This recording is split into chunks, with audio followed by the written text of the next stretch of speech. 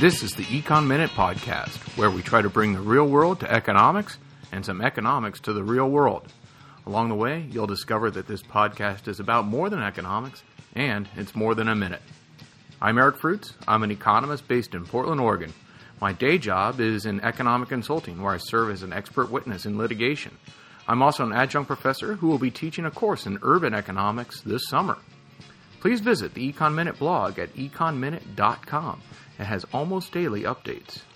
If you're looking for economic analysis, an expert witness, or a speaker at your next event, you can contact me through the blog at econminute.com or just email info@econminute.com.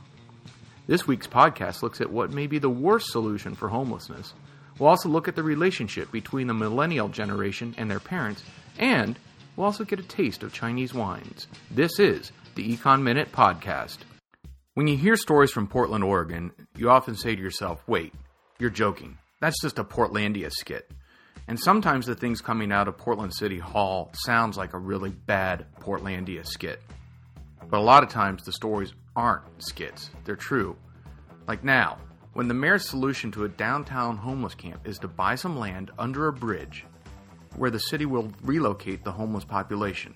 Now remember, in other cities, we're trying to get the homeless out from underneath the bridge. In this case, the mayor wants to put them under the bridge. Oh, and get this. The bridge is a very, very Portland bridge. Cars and trucks are not allowed. Only mass transit, bikes, and pedestrians are allowed to use the bridge. The bridge is also called Tillicum Crossing, Bridge of the People. Yes, really, Bridge of the People. The mayor wants to put a homeless camp under a place called the Bridge of the People, where it really will be the Bridge of the People. No, it's not a bad skit, it's just a bad idea. And let's look at why it's a bad idea. Late last month, the mayor's office and one of the city commissioners proudly announced that they were finalizing a deal with the Oregon Department of Transportation to purchase a half-acre lot near the landing of this new bridge, the Tillicum Crossing Bridge of the People. Once the deal's completed, the mayor intends to relocate a camp called Right to Dream 2, also known as R2D2. He wants to relocate the homeless population, which has been camping illegally on property at the entrance of downtown's troublesome Chinatown. 15 years ago, when Charlie Hales, the current mayor, was then a city commissioner, a group of homeless men and women set up camp under the west end of the Fremont Bridge, which is one of the major interstate bridges in Portland. They claimed the space was what was known as Dignity Village. They were eventually moved to city-owned space 7 miles away from downtown and adjacent to the airport. 15 years later, this temporary camp is now a permanent settlement whose population is out of sight and out of mind of Portland's polite society. Fast forward to today. Once relocated, Right to Dream 2, R2D2, would be deep in the heart of Portland's Central East Side Industrial District. It sounds gritty, and it is. Walk a quarter mile in most directions and you'll be walking through industrial-zoned land, except west. Now, if you walk west for a quarter mile, you'll end up in the Willamette River. Now, while the Central East Side Industrial District has changed a lot over the past few years, it even has a streetcar. It has been and remains primarily an active hub for distribution and manufacturing, and that's consistent with its zoning, which is zoning for industrial uses.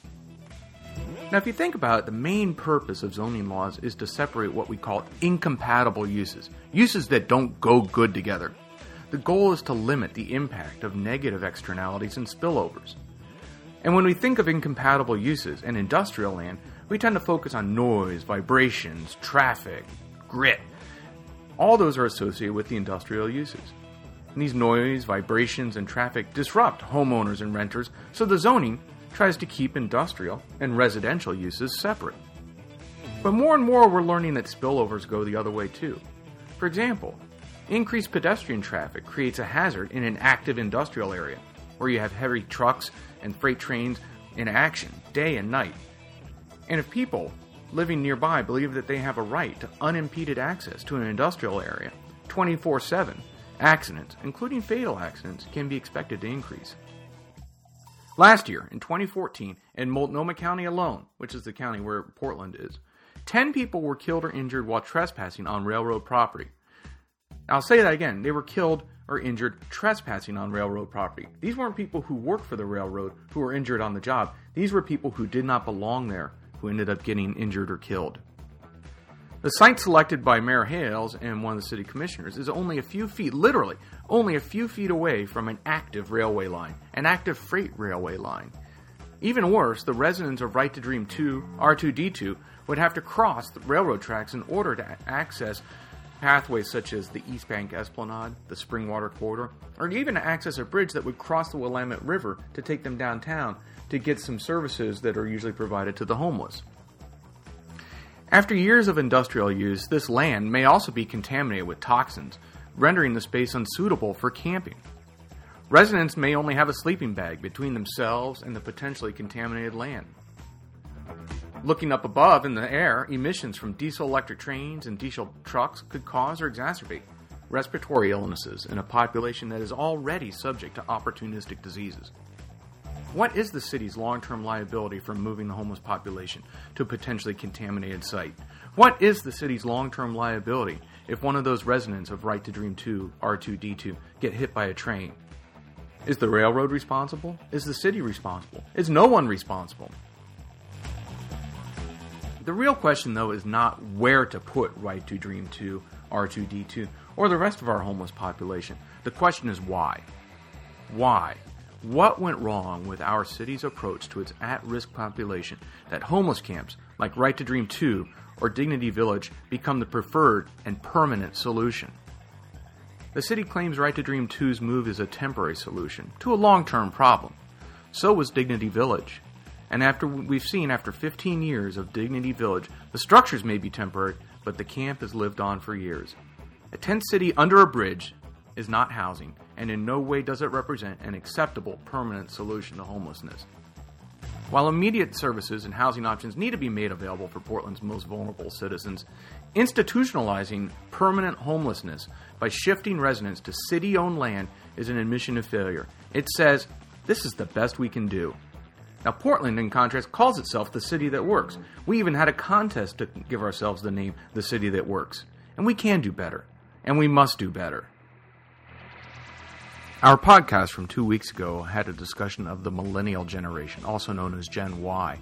It was from a speech that was given at the Portland State Center for Real Estate annual conference. And some of the things that were interesting out of that speech were the relationship between the millennial generation, also known as Gen Y, and the baby boom generation, many of whom are their parents. Some people call these two generations the barbell generations because on the one end you have a big group of baby boomers. On the other end, you have a big group of millennial and Gen Ys. And then in the middle, the bar, that's relatively small, are the Gen Xers. Now, one of the more mind-blowing revelations that came out of this speech was that the Gen Y millennial generation actually shares many of the same values as their parents, the boomers, and that they and their parents actually like each other.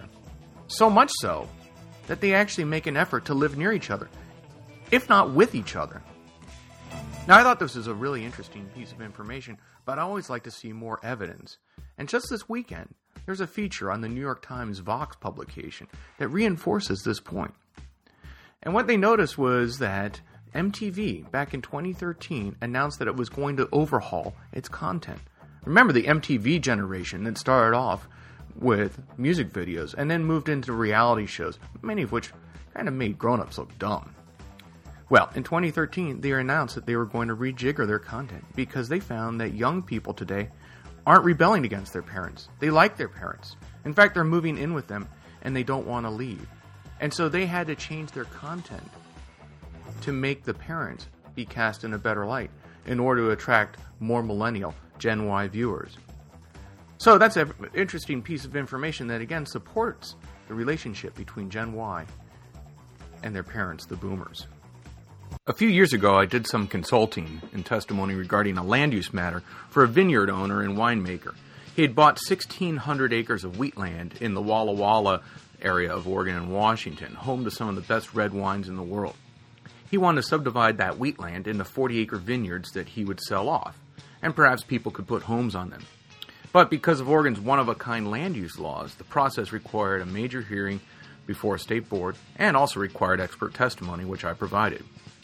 As we were touring his existing vineyards, the winemaker told me to keep an eye on China and Chinese wines because someday they would be big in the U.S.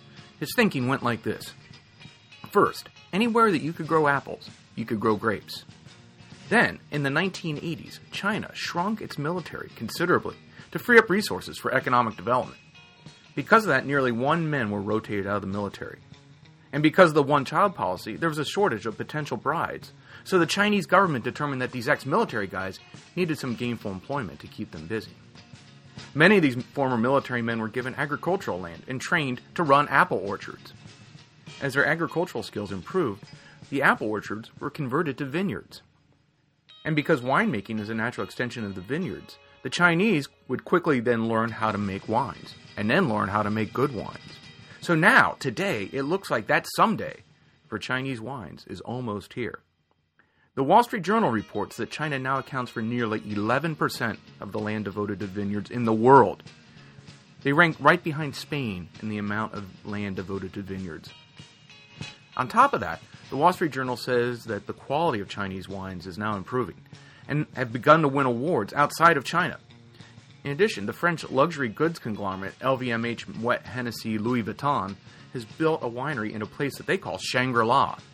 It's in the Himalayan foothills, and they aim to produce China's best and probably most expensive wine.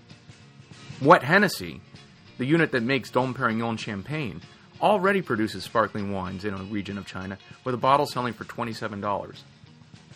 Looking forward, you know Chinese wines will have really hit the U.S. market when you see them on the shelves of your local Costco or Trader Joe's. Thank you for listening to the Econ Minute podcast, where we try to bring the real world to economics and some economics to the real world. I hope you enjoyed it. Please visit the Econ Minute blog at econminute.com as almost daily updates. You can also contact me through the blog or just email info@econminute.com. Drop in next week for the latest Econ Minute podcast.